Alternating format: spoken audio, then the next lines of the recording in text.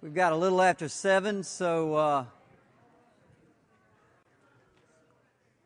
promise I'll have you out of here at a good time so you can still have plenty of time to fellowship and talk.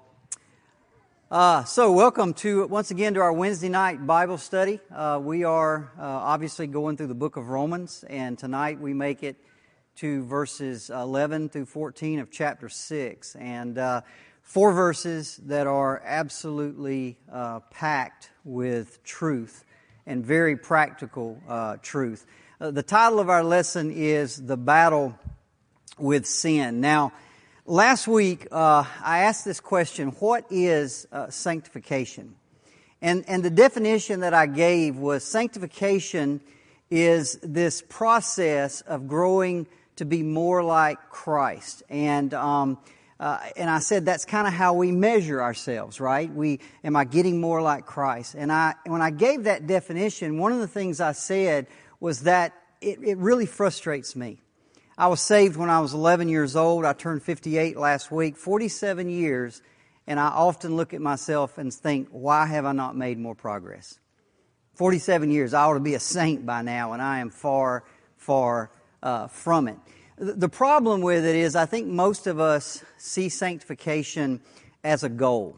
It's all about performance, and we're always measuring ourselves and successes and failures. And if you're like me, I focus on the failures a lot more than I do on the successes. And so it can be very frustrating. And what I said last week was that what I really think we need to start doing is stop focusing on successes and failures and start focusing on Jesus Christ. It's not so much about me becoming more like Jesus. It's really about me letting Jesus be Jesus in me. And we're going to talk a little bit more about that tonight. Now, before I get to that, I want to throw in a little freebie here. This week I was watching Kathy and I are living in a camper right now while we're building a house, and so really all we got to do is watch YouTube videos. There's not a whole lot going on in that camper. And so I was watching a video about people who claim to have died and gone to heaven. And then they come back and they write books and they go on the talk show circuit and they make a lot of money. And people just seem to be fascinated by these books about people going to heaven. And one of the things that the guy on the video pointed out, and he was 100% right, is this: everything you need to know about heaven is in the Bible. God inspired the Bible. God wrote the Bible through inspired men. Anything He wanted you to know about heaven, He put in the Bible. If He didn't want you to know about it, He left it out. We need to be very careful that we go to extraneous sources. This book, this Bible, has everything we need to be a complete Christian. 2 Timothy says this: all Scripture is breathed out by God and profitable for teaching, for reproof, for correction, for training in righteousness, that the man or woman of God may be, what does it say? Complete. Everything you need to be a mature, complete man or woman of God is found in the Scriptures. Now, I bring that up because I want to learn about sanctification. I want to learn how to do it right. Where do I go? I go to the Word of God, and that's what we're going to do tonight. And in fact, if I go to the Word of God, it's right there in front of me what I should do. I don't know why it is sometimes we read the Scriptures and it's always there and we just keep missing it. I'll give you a few. For example, 1 Corinthians 1:30 says, because of Him you are in Christ Jesus, who became to us wisdom, righteousness, redemption, and sanctification. He became sanctification to me. I skipped one here, 1 Thessalonians 5. Now may the God of peace Himself sanctify you completely. Notice who's doing the sanctification there. Who is it? God Himself. Let God do the sanctifying. Let Jesus become to us sanctification. How about Matthew 11:28 through 30? Come to me, all you who are laboring or heavy laden, and I will give you rest. Take my yoke upon you and learn from me. A yoke is a device that keeps two horses or two oxen in tandem so they work together. Jesus said, take my yoke upon you. Learn of me. My yoke is easy. Why? Because I'll do all the work. I'll do all the work. It's not hard. Just yoke up with me. Go where I go. Do what I do. Say what I say. Let me be the strength. Let me be your sanctification. John 15:5. I am the vine, you are the branches. Whoever abides in me and I in him, he it is that bears much fruit. From apart from me, you can do nothing. Listen, everything the branch needs, all the life-giving fluids and everything else that the branch needs comes from the vine. The branch literally just lets the vine do all the work. That's what we need to do. We need to let Jesus be Jesus in us. I'll give you one more. Galatians 2:20, I have been crucified with Christ. It's no longer I who live, but Christ who lives in me. And Paul says, in the life I now live in the flesh, I live by faith in the Son of God. In other words, I get up every morning and I put my faith in Jesus, and I let Jesus be Jesus in me. I get off this mouse wheel thing that we're always on about perform. Got to be better. And I just get up every day and I put my faith in Jesus Christ and let Him live through me. That's a different life, folks. That's a completely different life. So I want to propose a new definition of sanctification. Sanctification is the process of Christian growth that has more to do with how dependent you are becoming on Christ, not simply with becoming better. Am I more dependent on Jesus today than I was a year ago? Am I more dependent on Him today than I was 10 years ago or 15 years ago or 20 years ago? Again, that's a different lifestyle than it is just trying to perform. So, I believe that. I believe I need to let Jesus be Jesus in me. But how do I do that in practice? It's easy to say. It's easy to quote scriptures and say, look at what the scripture says. But how do I do it every single day in practice? Now that brings us to our topic tonight, which is the battle with sin. Now, some of you may be looking and think, well, he just completely switched subjects, but I haven't switched subjects at all. I'm going to talk about how we do battle with sin, and I'm going to circle right back around and show you how we connect that up to letting Jesus be Jesus in us. So let's talk a little bit about the battle with sin. Let's read our verses, Romans 6:11 through 14. If you got your Bible, I encourage you to bring it. I encourage you to open it. I encourage you to underline and mark. There's just something about that to me that connects me with Scripture. I don't really understand it, but I like that, and I always encourage people to do that. Let's read it. Likewise, you also reckon yourselves to be dead indeed to sin, but alive to God in Christ Jesus our Lord. Therefore, do not let sin reign in your mortal body, that you should obey it in its lust. And do not present your members as instruments of unrighteousness to sin, but present yourselves to God as being alive from the dead, and your members as instruments of righteousness to God. For sin shall not have dominion over you, for you are not under law, but under grace. This is really an amazing passage of Scripture. And we're going to learn four things from these two or three verses here that we're going to look at. The first thing we're going to learn is this. There is a throne being contested in your life. Okay? There is a throne being contested in your life. Paul says this, therefore do not let sin reign. The word reign is just the verb form of what a king does, right? Don't let sin reign. Somebody is reigning. Somebody is ruling in your life. Somebody is on the throne.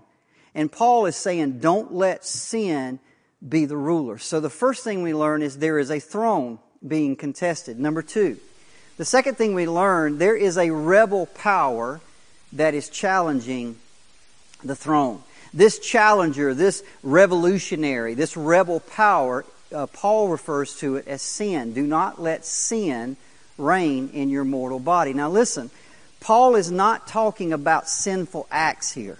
He's not interested in this point about this sin or that sin. He's referring to sin as a power. Don't let sin reign. Again, we're going to learn this tonight if we don't learn anything else. Sin is not interested in just one act. It is interested in domination. It wants to dominate your life. It wants to rule your life. It's not interested in just... Satan's not sitting there, boy, if I can just get her to do this one sin, what a victory for me if I can just do that. No. It's not one sin. It's domination. The thief comes to steal, to kill, and to destroy. That's the end game. It wants to rule and reign in your life. Number three, there is a fortress that is under attack. And the fortress that is under attack is your body. It's your flesh. Again, verse 12, therefore do not let sin reign where? In your mortal body. He's talking about in your flesh. So there's a throne that's being contested. There is a rebel challenger called sin, which is a challenger to the throne. And the fortress that's under attack is your body. Number 4, and this is the most important thing. Your own desires are the weapons that are used against you. Your own desires are the weapon that is used against you. Read it again. Therefore, do not let sin reign in your mortal body, that you should obey it in its lust. The word lust there is also in some of your translations may be passions or it may be desires. Now, listen, if you're going to battle sin and you're going to win against sin in your life, you have to understand the strategy of the enemy. Okay? You have to. You have to understand the way Satan is our enemy. You have to understand the way sin works. And that's what I'm going to explain to you tonight. Now, here's a question I want to look at. How would you attack an impregnable fortress? How would you attack an impregnable fortress? You see, if you're here tonight and you're not a Christian, I got nothing for you. I got nothing for you, to be honest. You are in the kingdom of darkness. You are a slave to sin. You have no hope. Without turning to Jesus Christ, the Bible says you will die in your sin. You'll never get out of it. There is no battle going on. You've already been overtaken. You're a slave to sin. But if you're a Christian, you've been transferred out of the kingdom of darkness into the kingdom of light. You're no longer a slave to sin. You're a slave of righteousness. You're a child of God. Listen, you are an impregnable fortress. You're an impregnable fortress. Satan cannot make you do anything. He can't make you do anything. Before, he just led you around like a ring in your nose, wherever he wanted you to go. He can't do that anymore. You've been changed. You're a new creation. You're an impregnable fortress. So how would you attack an impregnable fortress? Well, we've all seen Helen of Troy, right? The Trojan horse. How do you get inside an impregnable fortress? You get somebody on the inside. You see, in our fortress or in our castle, we have these servants. And I call these servants desires or passion. And what sin wants to do is it wants to come inside and it wants to turn your desires around. It wants to make traitors out of them. It wants to make secret agents, if you will. He wants to seduce those desires. And if he can do that, if he can get somebody on the inside, he can capture parts of that fortress. Now, the word that's used here for lust or passions or desires is a completely neutral word. Our desires that we have in our flesh, they're just natural. They're not good and they're not bad in and of themselves. It's how they're used. It's like money. I say that all the time. Money's not good, money's not bad. Money's just money. It's how you use money, right? It's the same thing with our desires. They're just natural. But again, sin wants to turn those desires into enemy agents. It wants to turn them into weapons of unrighteousness. I was thinking this morning about the story of Samson and Delilah. And I'm sure you all know that story. And as long as Delilah was a faithful wife, it was a perfectly legitimate thing for Samson to please her. But when she went to the other side and became a traitor, pleasing her led to his death. See, it's the same thing with our desires. If our desires are faithful to the Word of God, if our desires are faithful to the values of God, then please them. Give in to them, because there's nothing wrong with that. But if sin captures them and makes traitors out of them, then pleasing those desires will be fatal to your spirit. Let me give you a couple of examples. Let's take hunger and thirst, or the desire for food and the desire for drink. Nothing wrong with those, are there? They're just perfectly natural desires that everybody has. And as long as I go on and I please those desires and I'm pleasing God, Paul said, whether you eat or whether you drink, do what?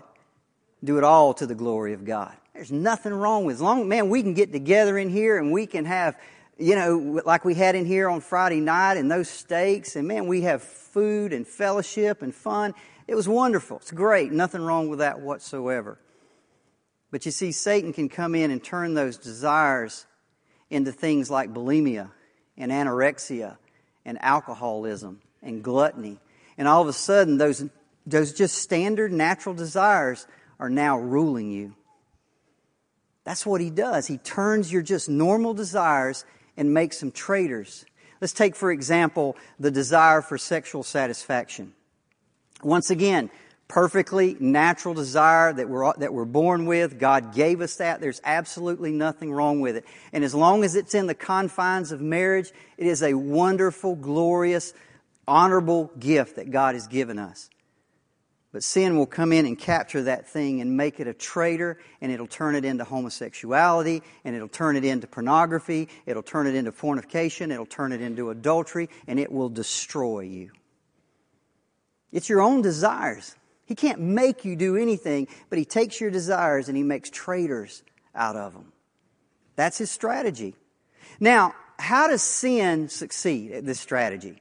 Well, we all know the answer to this. I really shouldn't have to tell you. It lies to us, doesn't it? It lies to us. It's what I call a half-truth. It says, you know what? That's going to feel real good. That is going to feel real good. Just go ahead and give in to that, man. It's going to be good. By the way, that's true. That's true. See, the Bible never denies that sin is not pleasurable. Hebrews 11:25, talking about Moses, said this, choosing rather to be mistreated with the people of God than to enjoy the fleeting pleasures of sin. See, sin is pleasurable. What it doesn't tell you is that it's just for a moment. Just for a moment. And later comes the misery. And later comes the destruction. You see, as unbelievers, when we were out in the world and we didn't know Christ, we were completely ignorant of what's going on. Completely ignorant. 1 Peter 1:14 says this, as obedient children, do not be conformed to the desires of your former ignorance. See, he's saying, you used to not understand how your desires could be turned against you, but now you know. Now you know. Don't give in to that. Don't do that anymore because you're not ignorant anymore. You understand now how Satan and sin works. Don't allow that to happen. See, we know our desires are deceitful. Ephesians 4:22, Paul says this, put off your old self, which belongs to your former manner of life and is corrupt through what? Deceitful desires. That's how Satan works. It takes your desires and it deceives you and says, I've got a better way. Just come on over here. Man, this is going to be great. This is going to make you happy. This is going to make you fulfilled. And it just leads you over there and it turns that desire and now all of a sudden it blows up in your face. Pleasurable for just a moment. See, sin promises satisfaction and happiness. Listen to me. Sin always delivers cheap, fleeting, shallow stimulation. Cheap, fleeting, shallow stimulation. It never lasts. It never lasts. That's deceitful desires. In the end, by the way, have we all been there? We've all been there. We're left holding this bag. And we're less content than we were before. We're less peaceful than we were before. We're less hopeful and we're more guilty. We're more restless. We're more discouraged. And of course, we are more enslaved. Paul says this, Romans 6:13. Do not present your members. By the way, your members are your feet, your hands, your ears, your eyes, your mouth. Our physical members. Don't present your members as instruments. By the way, that word means weapons. Don't present your members as instruments of unrighteousness to sin, but present yourselves to God as being alive from the dead and your members as instruments of righteousness to God. Paul is saying, don't let that rebel power of sin capture your desires. Don't let it capture the members of your body and turn them into weapons against the one true King. Don't do that. Don't do that. You see, if I could get anything across to you tonight, it's this. I think so many of us fight the battle of sin at the surface. We think it's a surface battle. We focus on the acts themselves. It's somehow, if I can just say no to that, and no to that, and no to that. And see, that just puts us on that performance wheel, right? Because sometimes we're not going to say no, and we're going to fail, and we're going to focus on the failures, and we just get back on, and here we go again. Listen, it is never just about the acts themselves. The battle that's going on in your life is far deeper than about a few sinful acts. It's not, the issue here is not what acts you do and what acts you don't do, what desires you fulfill and what desires you don't fulfill. The issue is, who is your king? Who is king of your life? That's the issue. Who is sitting on the throne of your heart? Don't focus on that. Focus on who's on the throne, because that is where the battle is going to rage. And too many of us, it's like we're completely ignorant that battle's going on, and Satan will distract us and get us, just focus on the act. Just try not to do that. Use your willpower. The battle's in the heart. The battle is who is on the throne. That's where it is. God is our King. This is His throne. My body belongs to Him. My members belong to Him. My desires belong to Him. He is my King. See, we've got to get rid of this mindset, it's just one sin. Listen, I've been there. I've said that. It's just one sin. It's just one sin. 1 Peter 2:11 says this, Beloved, I urge you as sojourners and exiles. He's saying you're only here for a little while. You're just passing through. Abstain from the desires of the flesh which wage war against your soul. There is a battle going on, and it is not about getting you to commit one act. It is about your soul. Josh and I, a few years ago, were down in Sopchoppy River, and there's this really cool sign down there. And somebody years ago took a refuge sign and nailed it to a cypress tree. And over the years, that cypress tree has just completely grown around that sign. That is what sin wants to do to you. That is what sin wants to do to you. It wants to dominate you. It wants to engross you. It wants to take you over. It wants to kill you, to steal from you, and destroy you. It is not interested in just getting you to commit one sinful act. It wants to take you over. It wants to rule and reign in your life. That is the battle that's going on. So how do we fight? How do we fight? I'm always big on, okay, give me something practical here. Give me something practical. How do we do it? How do we fight? Well, we're in Romans 6:11 through 14, but I got to remind you, 5 chapters have come before this. Okay, and you can go back, if you haven't had a chance, go back on YouTube. They're all stored there. You can go back and watch them all and review.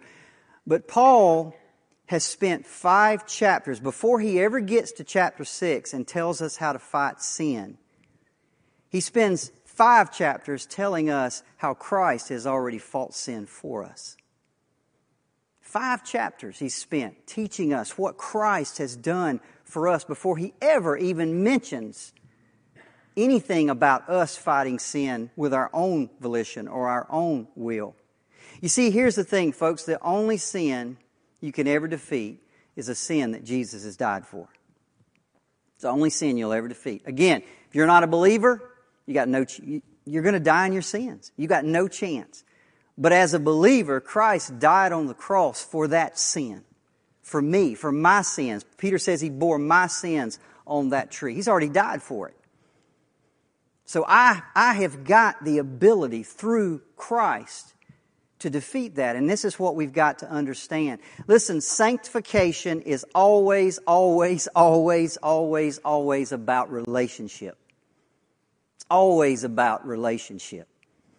It begins with my union with Christ and it ends with my union with Christ. I have no chance apart from Christ. No chance. But in Christ, I'm more than victorious. In Christ, I'm more than a conqueror.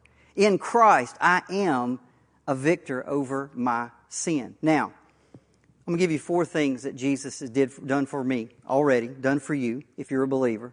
Number 1, Christ died for you. Romans 5:8-9, God shows His love for us in that while we were still sinners, Christ died for us.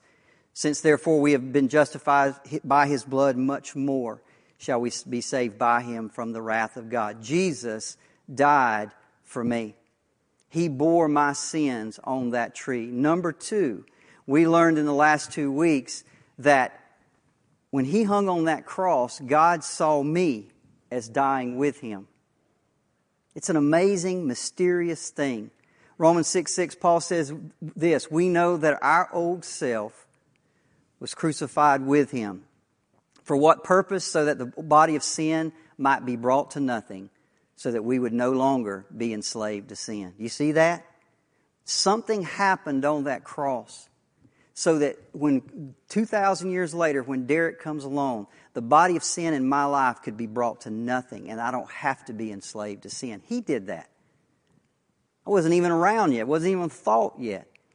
And He had already prepared the way. Number 3, we are united with Christ. Romans 6:5, we have been united with Him in a death like His. Now that I'm born and I've put my faith in Him, His death is applied to me. I am in a union with Christ. I said it last week and I hope everybody got it. What makes you a Christian is not walking down an aisle and praying a prayer. What makes you a Christian is not coming to church every Sunday and Wednesday night.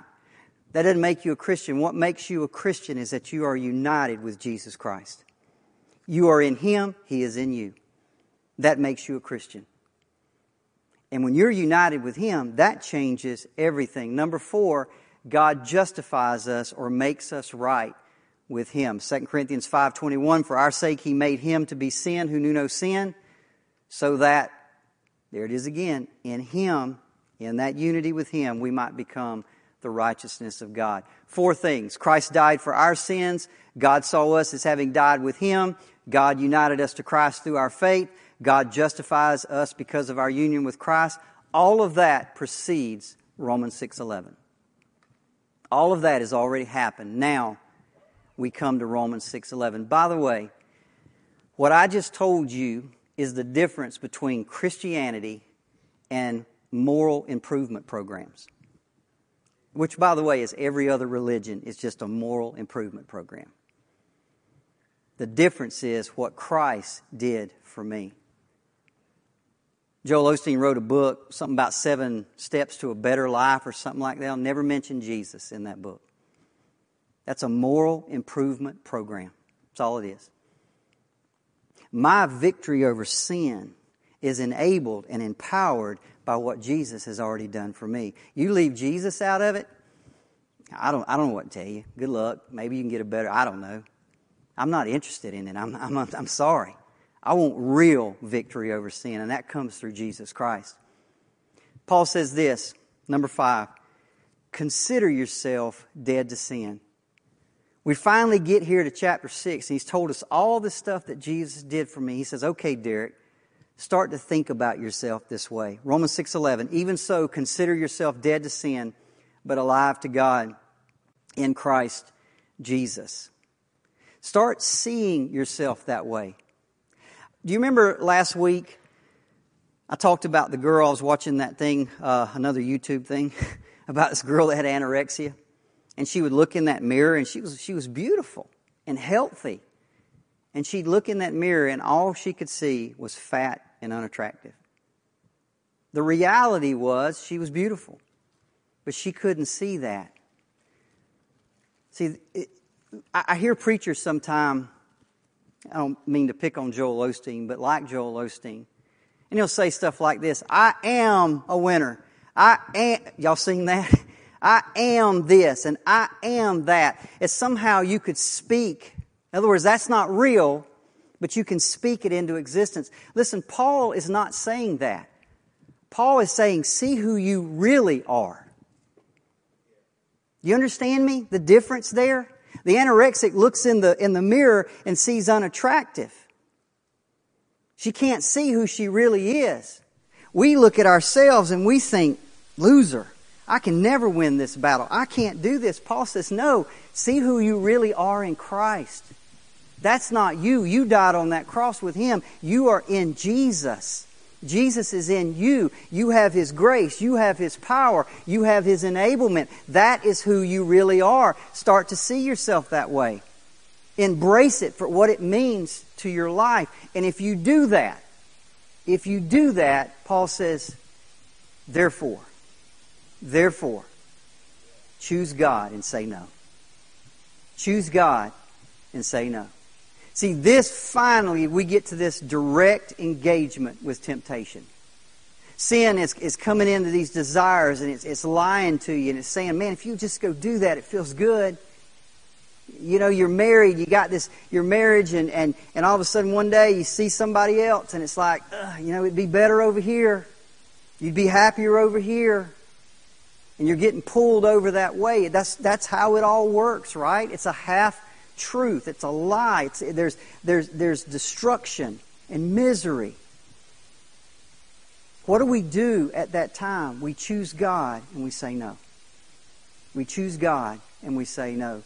Romans 6:12-13. Let's read it together. Therefore, Paul says, do not let sin reign in your mortal body. That is a command to us.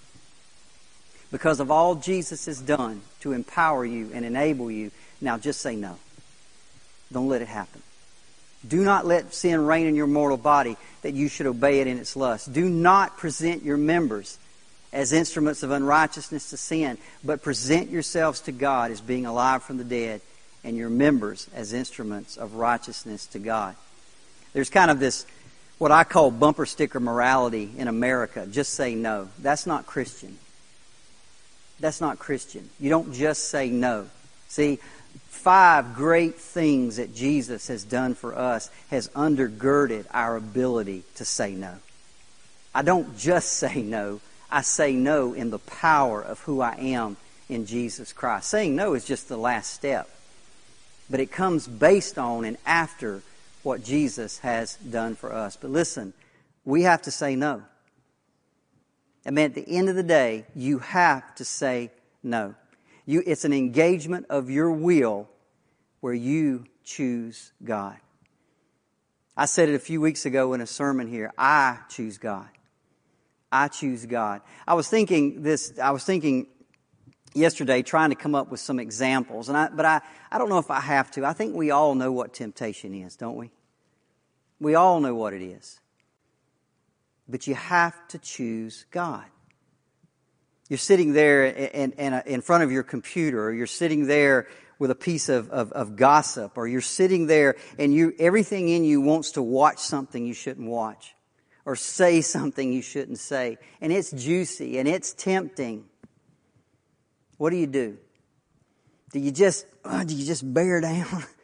No, I just can't, Or do you step back and say, Jesus died for me. I'm in Him.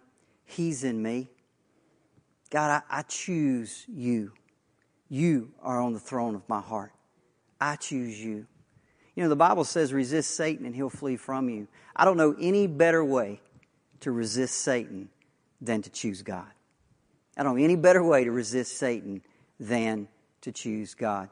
I'm going to close tonight the same way we have the last couple of weeks, and that is, I just really feel. Listen, there's not a doubt in my mind here. There's nobody in this room's perfect. We all struggle with temptation. There's none of us that are perfect. Some of you here, though, have been struggling with some things in your life for a long, long time. A long, long time that you just cannot seem to get rid of. I don't believe in chance. I don't believe in coincidence. I believe in a sovereign God, and if you're here tonight, you're here for a reason. You're here to hear this message. Tonight, I'm going to ask you, as we're just going to come down, make some time at the altar, come down here and choose God. Maybe for the first time you realize that this isn't a battle of the wills, but there's powers at play here that far above anything you and I can even understand. I'm going to side with Jesus. I'm going to choose Jesus. I'm going to let Jesus be Jesus in me and let Him fight the battle for me.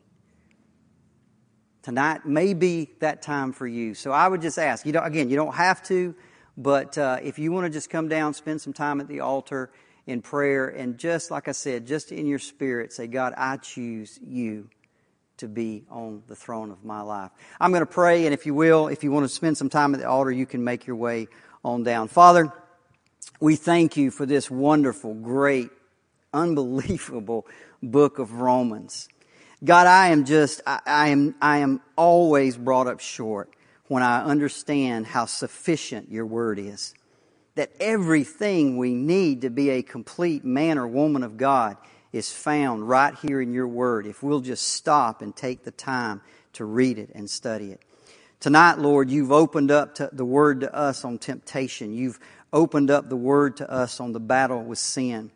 Father, if there are men here tonight that are struggling with things like pornography, if there are men here tonight that are struggling with different things like that, God, let them tonight, I pray in Jesus' name, break free from this by putting you on the throne of their life.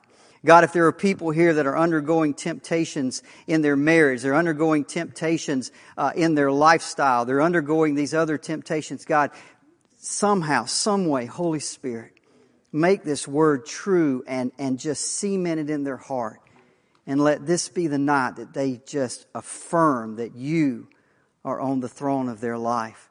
That they'll turn those desires and those things over to you. They'll present their heart to you, their members to you, as instruments of righteousness and not unrighteousness. Father, we love you. We thank you. We honor you. We glorify you. You are so worthy, Lord. You are so worthy. Thank you for this time. Thank you for this time. There is just something just incredibly powerful about opening the Word amongst the people of God. God, thank you. Thank you for this opportunity. Thank you for this opportunity, God, but we don't want to leave here the same. We don't want to leave here the same. I don't want to leave here the same. God, help us be different. Help us be different. Help us to know who we are in you. Help us to see that way, think that way. God, to realize that is now our reality. I'm not trying to speak something into existence. It's already there. Help me to see it. Help us to see it. Help us to understand it. In Jesus' name.